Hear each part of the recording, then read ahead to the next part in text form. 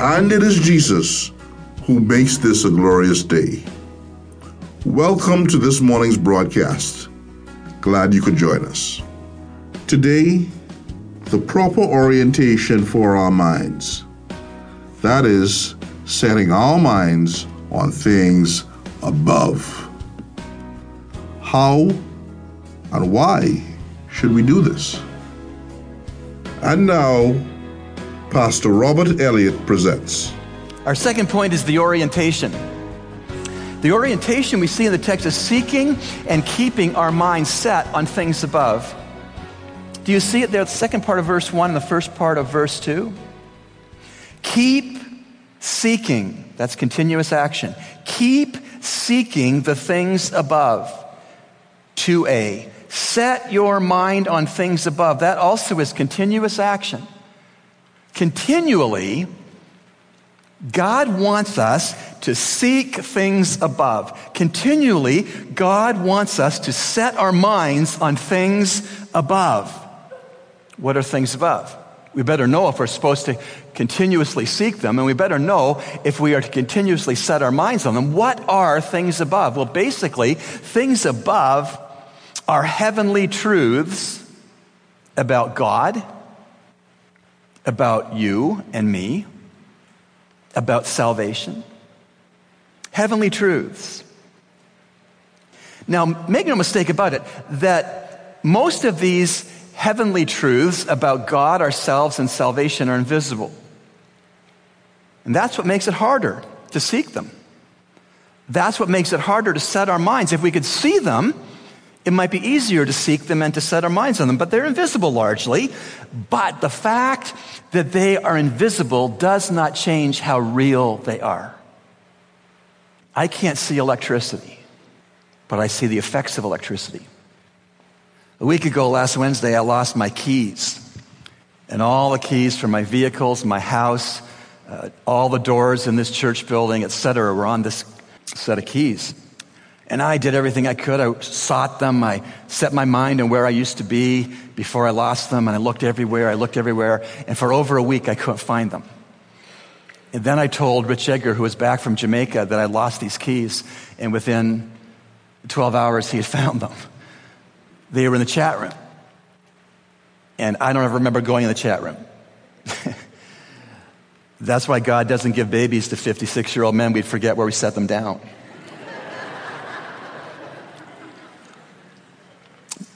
Suzanne Noakes, our church administrator, said, "No, Pastor, you didn't forget you set them in the chat room. Someone found them somewhere else and put them in the chat room for you." He said, "That's right, that's what happened." But the point here is when you or I lose something valuable, we seek it. And we set our minds on remembering where we last had it. Now, conversely, if we lose something that doesn't really matter to us, like a reminder card for the dentist, it's okay. It's all right. Catch you later. These heavenly things, these invisible realities, these heavenly truths about God, about ourselves, about salvation are crucial. They're worthwhile. They're the most valuable things, really. So we must seek after these things. We must set our minds on these things. How do I do that, Pastor? How do I do that? You do that by reading, memorizing, meditating, studying, and sharing the Bible. For us to seek heavenly things, things above, for us to set our mind on heavenly things, things above, it's all wrapped up in God's Word. How wrapped up are you in God's Word? How wrapped up in God's Word would you like to be starting this hour going forward in your life? I think that most all of us want to be setting our minds on things above since we're commanded to. I think most of us here this morning want to be seeking after things above because we've been commanded to. But now comes the choice for the man in the pulpit and for the people in the pews. Will we move off of wanting to seek things above, setting our minds on things above, to actually doing it, seeking and setting? All comes back to what you're going to do with God's word the rest of today, the rest of this week, the rest of this month, the rest of this year, the rest of your life. One of the privileges of being at the deathbed of a strong and growing Christian is that what comes out when weakened is what was put in while strong. Leanna Steele, when you visit her, it's getting harder for her to say anything, but when she does pray, and when she does say something to loved ones, it's to praise God for her salvation, for heaven, for faithfulness, for answered prayer. Make no mistake about it, the orientation that we are to have as believers is to constantly be seeking the things above and to constantly be setting our mind on things above. And this is not mysterious. It happens by being in the Bible. Listening to Bible teaching in the car or on your iPod when you're jogging. Holding on to earth's stuff loosely so you can instead hold on to things above strong. How many hours a week do I waste on television that teaches me nothing about things above? Television will teach me nothing about things above. Maybe some Christian programming will, but the rest of it's basically garbage. Verses 1 and 2. Therefore, if you have been raised up with Christ, keep seeking the things above, where Christ is, seated at the right hand of God. Set your mind on things above, not on things that are on earth. Let me illustrate it this way. Some people, I think my wife is one of these kinds of great people. Some people are garage sale people. These people are always checking for more garage sales. When they drive by a post that has a fluorescent Bristol board nailed to it, they stop the car and see the time and the date and what address. These are garage sale people. These people set their minds on what they might find for a deal at a garage sale. These people go to garage sales as their go-to solution. These people who are garage sale people see garage sales not as a chore, but as fun. You could say that these garage sale people have inner compasses, and their inner compasses do not point to due north. Their inner compasses point to garage sales. Nothing wrong with that. You can get a lot of good stuff cheap. But we as believers, church, we are banking our entire eternities on Jesus Christ, yes? And we are always to seek to find out more about Him. We are to seek always to find out more about what we have in Him. We should set our minds on Jesus. He should preoccupy our thinking. He should be our go-to solution. He should be our go-to joy. Jesus should be our focus. Jesus should be our purpose. He should be our gift to everyone we meet. Jesus should be your gift to everyone you meet.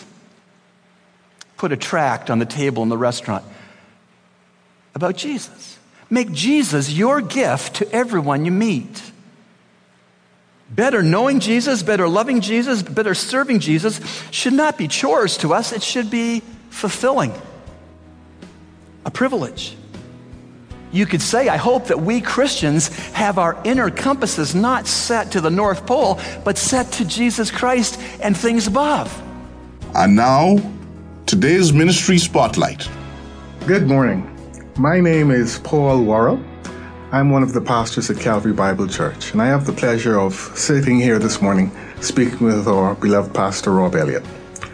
There are exciting things happening at Calvary Bible Church, and we just want to make you aware of the latest development. Now, Pastor Rob, what is this latest development for our Calvary Bible Church? Well, the Lord is leading us, Paul, to start a new worship service on Sundays that will meet at 8 a.m. to supplement our 11 a.m. service that has run for many years. For some of us, 8 o'clock is when we're just enjoying our last dream. And the last thing we're thinking of is getting out of bed. Actually, you don't even want to think about that. Why make this change? Well, we have the nice problem and challenge of having our 11 a.m. congregation to be of a size that it is at least 80% capacity of our seating.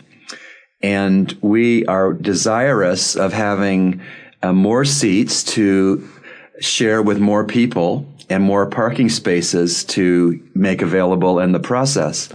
So largely the motivation behind this 8 a.m. service addition is to free up space in both services so the Lord will continue to add to our church the persons that he leads to us. Wow, that is great. The Lord did say he will build his church.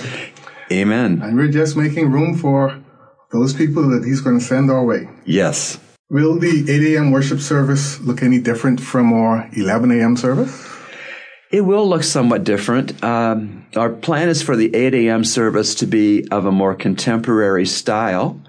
That being said, one way I look at it is that we fill the two different containers, one for the 8 a.m. service and the other for the 11 a.m. service.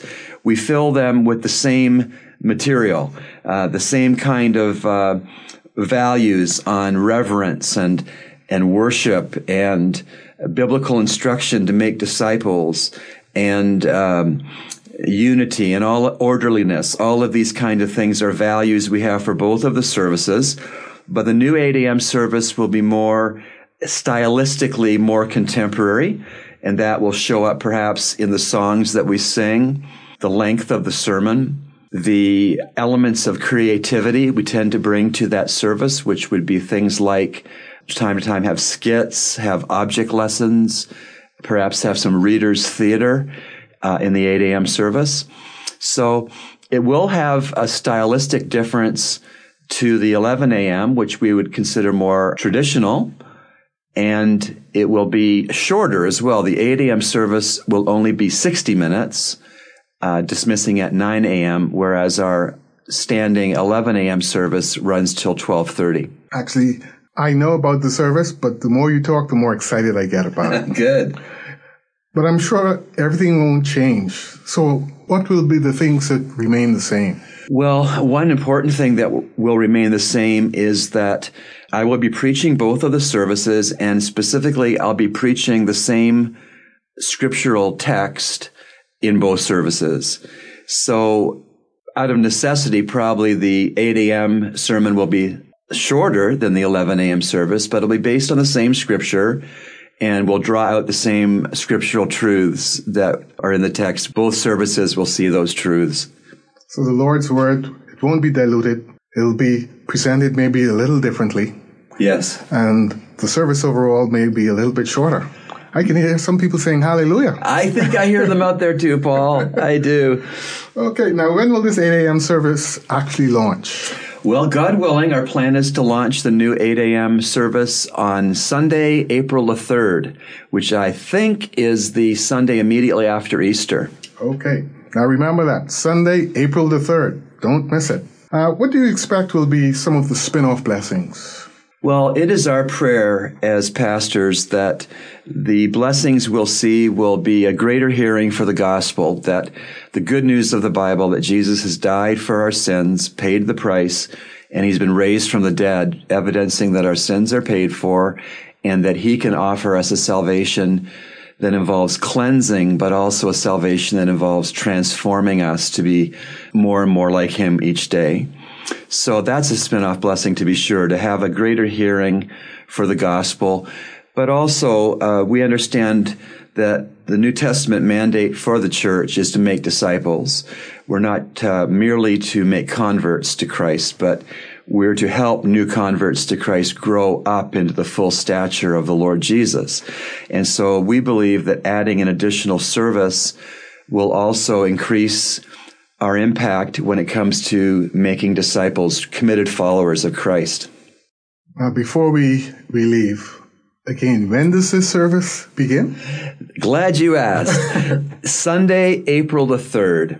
Right. Sunday, April the 3rd, 8 a.m. And maybe I'll just add that part of the reason we selected making the contemporary service, the new worship service, in the 8 a.m. slot versus some other time was that we realized there's a lot of people that love and appreciate our Sunday school hour from 9:30 to 10:30. And also a lot of people who appreciate our current 11 a.m. worship service that runs through until 12:30. And so the pastors have been thinking that if people like Sunday school and like 11 a.m. worship as it is, they don't have to change anything. They can still repeat their normal customary pattern of when they come to Calvary Bible and what they do when they come. But what we've really only done is added a new option for those who might, for whatever reason, want to come to an 8 a.m. worship service on a Sunday. There are any number of reasons why that might be. It could be due to a shift they're working at their workplace, due to other constraints on transportation, maybe a stylistic choice. You prefer the traditional or the contemporary. We just think that presenting two good choices to people can only wind up in benefit. Yes, and the Lord will be glorified. Yes. Now, Bahamas, make sure you mark the date and the time. 8 a.m., April 3rd, 2016.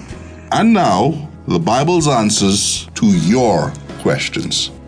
There is another question that came to me. The gifts of the Holy Spirit. Why can't I speak in tongues like the early church or Paul, who spoke more than the others? Why can't I be carried away in the Holy Spirit to help someone understand the Word?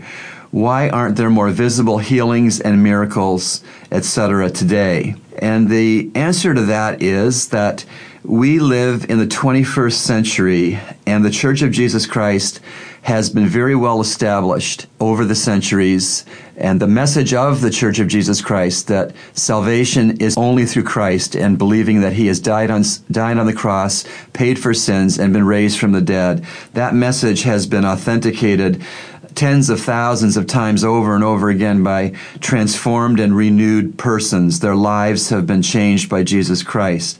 Now, in the first century, when Christ had just finished his public ministry, had just finished being crucified, had just finished being raised from the dead, had just finished ascending back to his Father's right hand. In the early days, there were apostles. Apostles, by biblical definition, are eyewitnesses to the resurrected Christ. And let me show you how that is the case. You recall that Judas Iscariot suicided. He was never a true believer or follower of Jesus. He was a fake.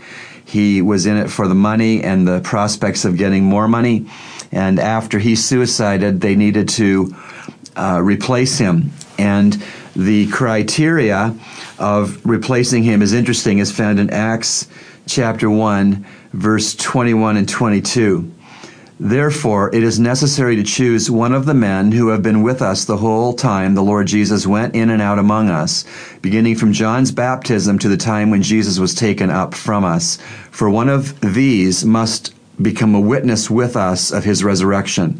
So they proposed two men, Joseph called Barsabbas, also known as Justus, and Matthias. Then they prayed, Lord, you know everyone's heart. Show us which of these two you have chosen to take over this apostolic ministry, which Judas left to go where he belongs.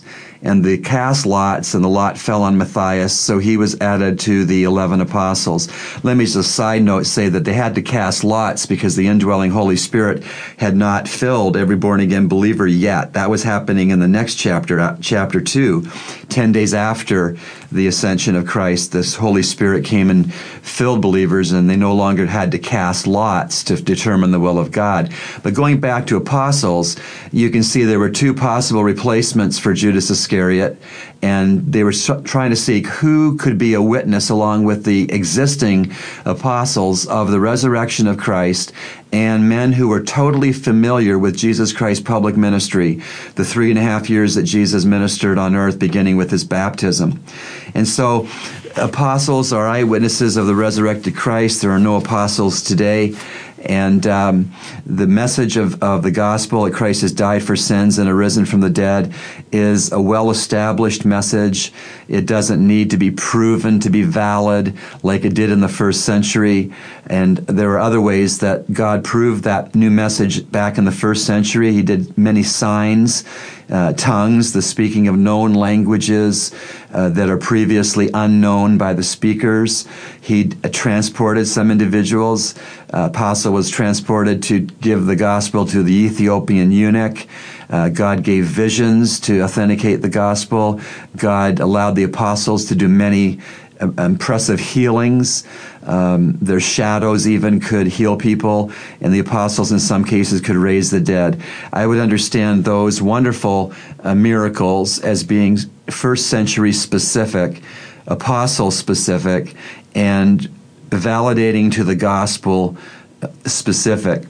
And as you consider the history of the church, if you picture a bay or a key where the sea is exceptionally calm, and you throw a big rock into that calm portion of the sea, and there's a big splash, and then ripples go out from the splash to away from where the splash happened.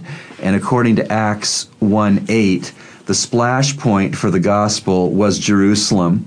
It says in Acts 1:8, "But you will receive power when the Holy Spirit comes in you, and you will be my witnesses in Jerusalem and in all Judea and Samaria and to the ends of the earth." So I'm picturing this. You throw the rock of the gospel, the new message of salvation through Jesus Christ, into the calm sea, splash. That's Jerusalem. The ripples go out next to all Judea. The ripples go out all next to all Samaria.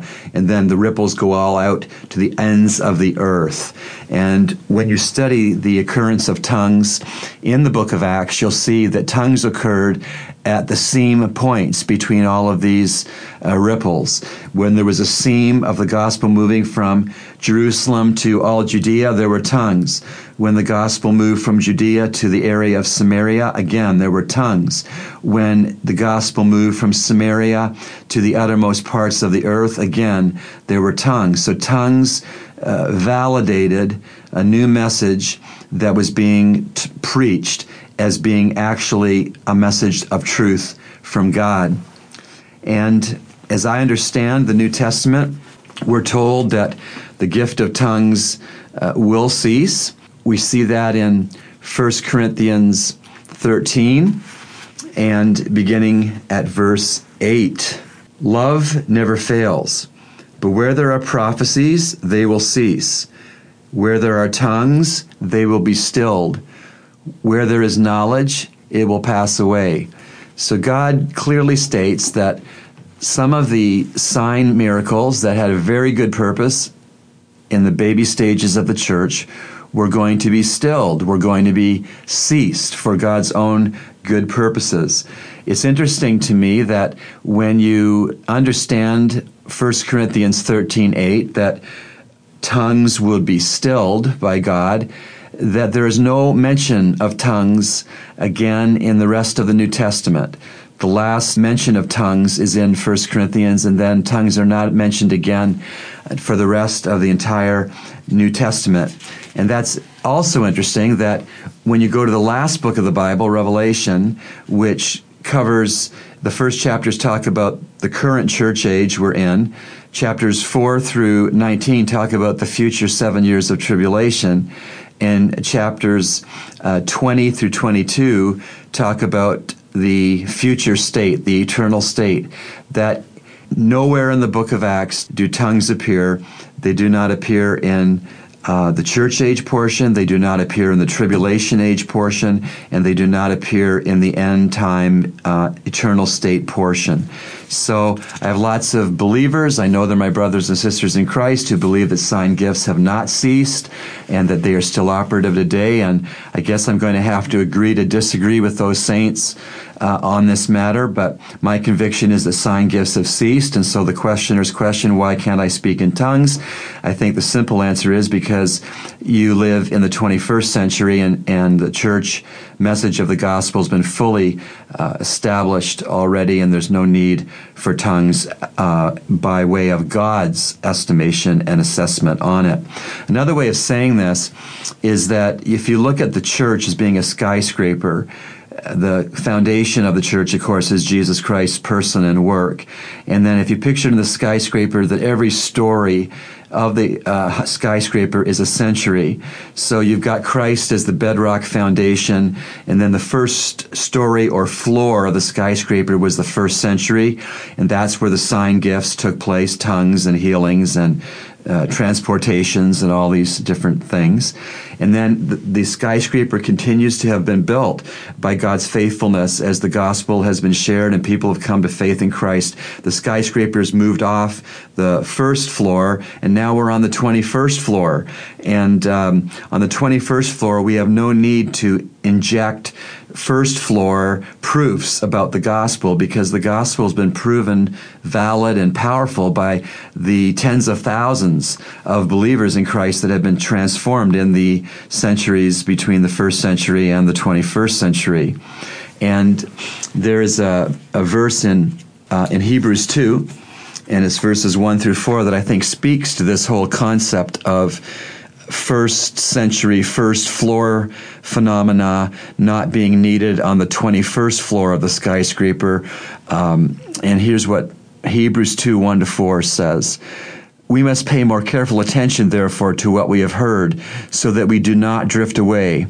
For if the message spoken by angels was binding, and every violation and disobedience received its just punishment, how shall we escape if we ignore such a great salvation? This salvation, which was first announced by the Lord, was confirmed to us by those who heard him. God also testified to it by signs, wonders, and various miracles, and the gifts of the Holy Spirit distributed according to his will. So he's saying that what was first announced by the Lord, the gospel, that Christ died for sins and arose, what was first announced was confirmed to us by those who heard him, being Christ.